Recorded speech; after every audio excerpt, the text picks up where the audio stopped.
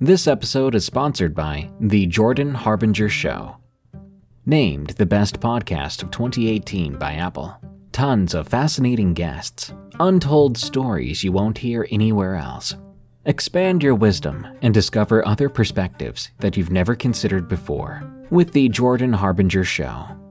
Join Jordan as he interviews high-profile people as well as intriguing personalities. Each episode features a discussion that might just take you anywhere. I recommend episode 970, where Jordan and guest Annie Jacobson talk nuclear annihilation. How likely is it? How scared should you be? And what comes after? There's also episode 886 with David Farina, which delves into the wacky world of flat earthers. These episodes are great starting points, but you're sure to find deep, interesting, and thought-provoking topics throughout Jordan's catalog. Turn off the music and turn up the wisdom with The Jordan Harbinger Show. We really enjoy this show and we think you will as well. There's just so much here. Check out jordanharbinger.com/start for some episode recommendations or search for The Jordan Harbinger Show. That's HARB as in boy, IN as in Nancy, GER. You know, some people enjoy composing their own music, chord by chord, and others are happiest when they come across that one perfect song. Work is not a lot different than that. Whether you prefer building your own workflow or using a pre-made template, with Monday.com, you and the team can work in a way that's comfortable for everyone. Tap the banner to go to Monday.com and build your own amazing workflow, or find an awesome template. No judgment. I just love letting people know that monsters exist where they live. This is Darkness Prevails, the place to share your true stories with the world, because this world is a strange one. I apologize for the lack of uploads lately. It's the holiday season and I've got family to attend to. I promise videos will be back to normal this coming week after Christmas. For now, enjoy this allegedly true story of the Wendigo that lurks around the Ohio River. Remember, you can always share your true stories with me with the links in the description. Also, I'll start reading the first 5 comments again when things go back to normal. Merry Christmas Eve, everyone. For now, enjoy The Beast of the Ohio River, a real monster sighting from Anonymous 123.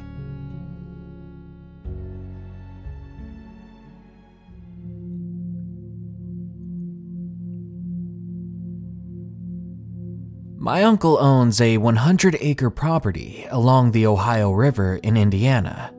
We lived not too far from my uncle, in a home that housed 7 kids at one time. My cousins lived with us off and on. This included Gabby and Roland.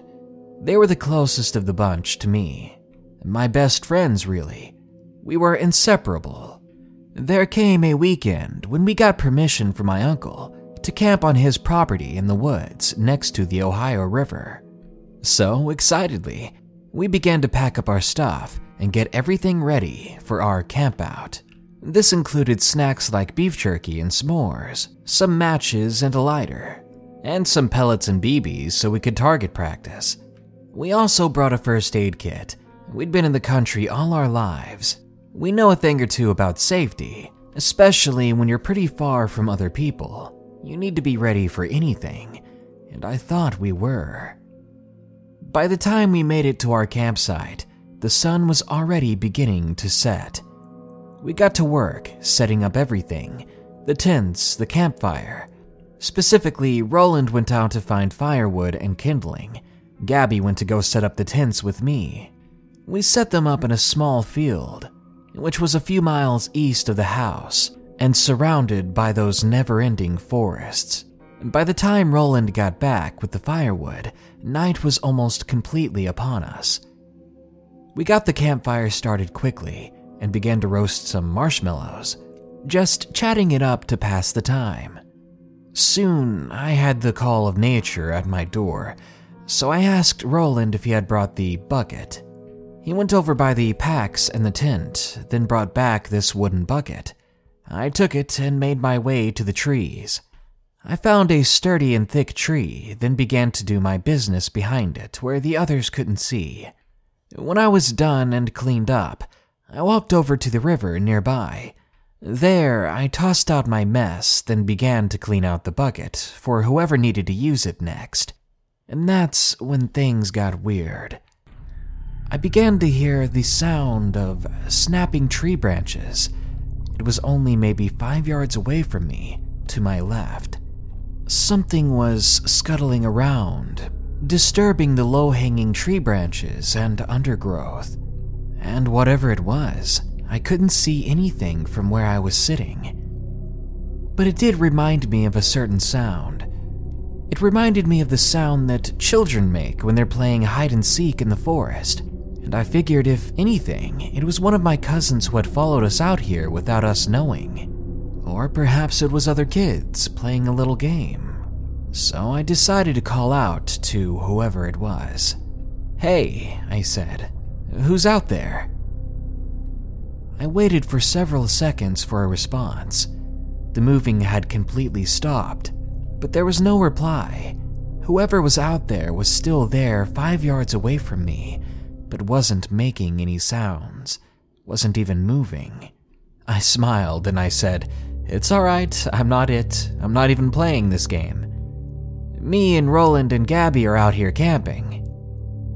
Still, there was no response, but I did hear something that chilled me.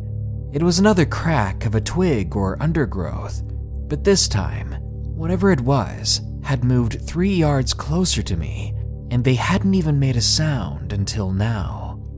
I looked hard in the direction the sound came, trying to find any details of whatever was in there, whoever was in there. But still, I couldn't see anything, especially with it being so dark.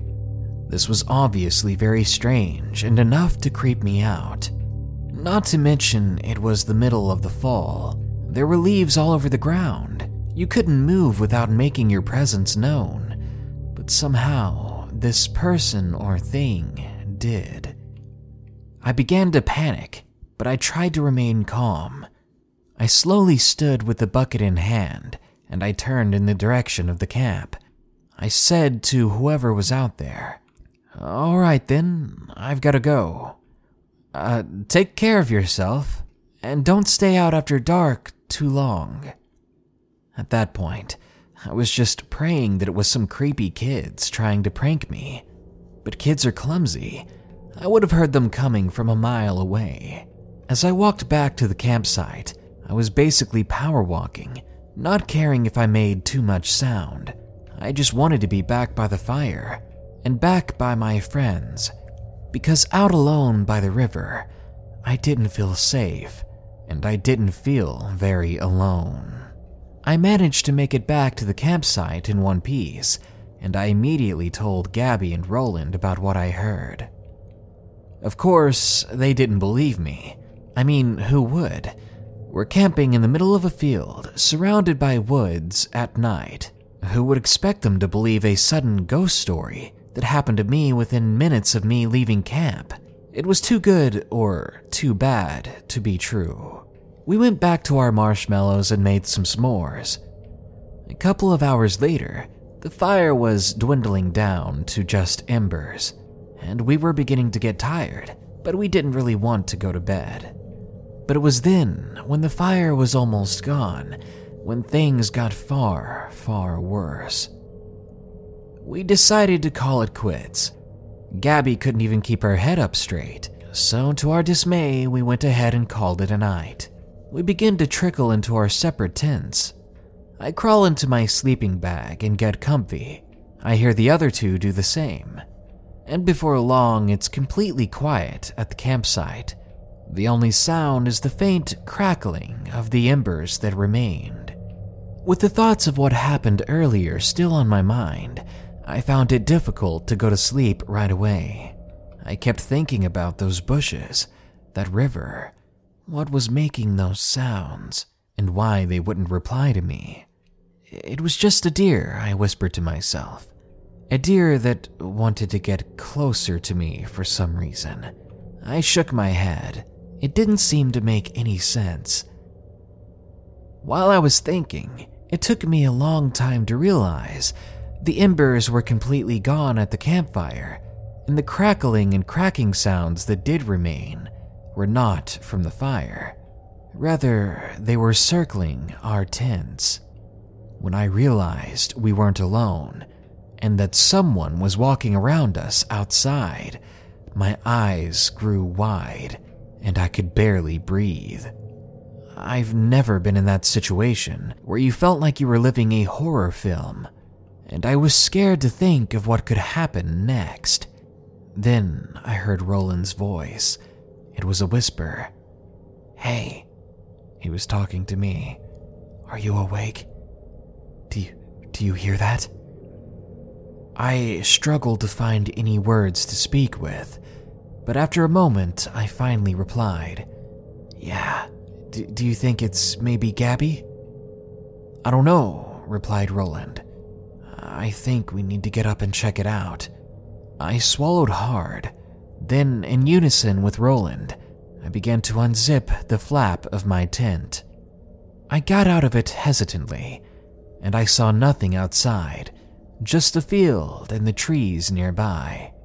We looked at Gabby's tent, Roland and I, and we saw that her flap was open as well, and I sighed with relief. "So it was just Gabby," Roland said. We walked over to her tent, and we peered inside, and there we saw something that disturbed me. There was Gabby, lying face up in her sleeping bag. She was staring at us, with eyes so wide, she looked like an unrealistic doll. We could see her struggling to breathe and choking, and then I saw the tears streaming down her face. "Gabby!" Roland said in a panic. We both burrowed inside of her tent, and we began to shake her. "Are you okay?" I said. Slowly but surely, Gabby nodded her head. She didn't say anything, just nodded. Then she lifted her finger, pointing at the tent flap, then muttered the words, "Close it." I looked at Roland, goosebumps and chills enveloping my whole body. I reached over, and I zipped up her tent flap, and there we sat, closed up in a one-person tent, cramped and scared. We waited in silence for Gabby to regain her composure. After what was about 15 minutes, Gabby pulled herself up into a sitting position. She looked down at her sleeping bag and never to us until after she told her story. Did either of you see it? Did you see it?" she said, her voice growing exasperated. "No," we both replied in unison. Gabby began to twiddle her thumbs. "Good. Whatever it was, it opened my tent flap. It poked its head inside, and it stared at me. For about 3 minutes straight, it just stared at me. After that, it walked away, leaving the flap open. The next thing I knew, you two were looking in at me as if nothing had happened. I could feel tears forming in my eyes from Gabby's description. It was pale. It wasn't like a person. Maybe if a person had been in a cave and survived off rats for years, that thing wasn't human. There wasn't a nose, just eyes and teeth, and limbs so thin they shouldn't have been able to hold up a paperweight. I couldn't take my eyes off of Gabby as she cried and explained what she saw, but I wanted to. I wanted to look around the tent for any shadows that might be looming. I wanted to tell myself that we were alone now and that it was safe. But out here, away from home and civilization, there was no safe, especially with what Gabby had just seen. "We need to go. We need to go home. We need to go now." She finally looked up and stamped her fists upon the ground. "Hush, Gabby, stop," Roland said all of a sudden. "If it's still here, we need to be quiet. Do you want that thing to come back?" She shoved her face into her palms. I heard her sniffle a bit, and I watched her shake her head. After sitting in that tent for another half hour, we had had enough. It was now or never. We began to pack our things, except for the tents. It was time to journey home, in the middle of the dark. Roland led the way. I was at the back, and in between us, to keep her safe and sane, was Gabby. Gabby stared at the ground, too afraid to look up, but Roland and I, we couldn't keep our eyes in one spot. We scanned up and down and left and right into every direction, knowing that at any second, we could see something from our nightmares. I was trying to not believe Gabby, but her emotions and her reaction to what she'd experienced, let alone our history together, it told me this was the truth. Suddenly, Roland stopped. I was in such deep thought that I nearly ran into Gabby. I looked up and at Roland. He wasn't facing ahead anymore, but behind us. His eyes were as wide as Gabby's before, and he whispered, "There's something in the trees." When I heard him say that, my heart stopped. It felt like time itself stopped. A tear rolled down my cheek as I began to daydream of being back home behind locked doors. Suddenly, Roland turned, then ran full speed. I grabbed Gabby by the arm and followed suit, and that's when I heard the branches above us snapping and following us. We must have been running for about 45 minutes nonstop. I'd never felt so exhausted, and I never cared less. We made it to my uncle's place, unsure of how we survived this encounter. Once inside, we locked every door and window, and we stayed awake for the rest of the night. The next day, for as long as the sun was out, we rested. We slept nearly all day, and when we woke up, our uncle took us home. We shared our story with our cousins, most of whom didn't believe us. But it didn't matter. We weren't telling this story to scare them. We were telling it to warn them. I'm telling it now to warn you. If you ever find yourself near the Ohio River, take this as a warning. Something out there is watching you, and something out there might soon be chasing you. If you make it out alive, consider yourself lucky.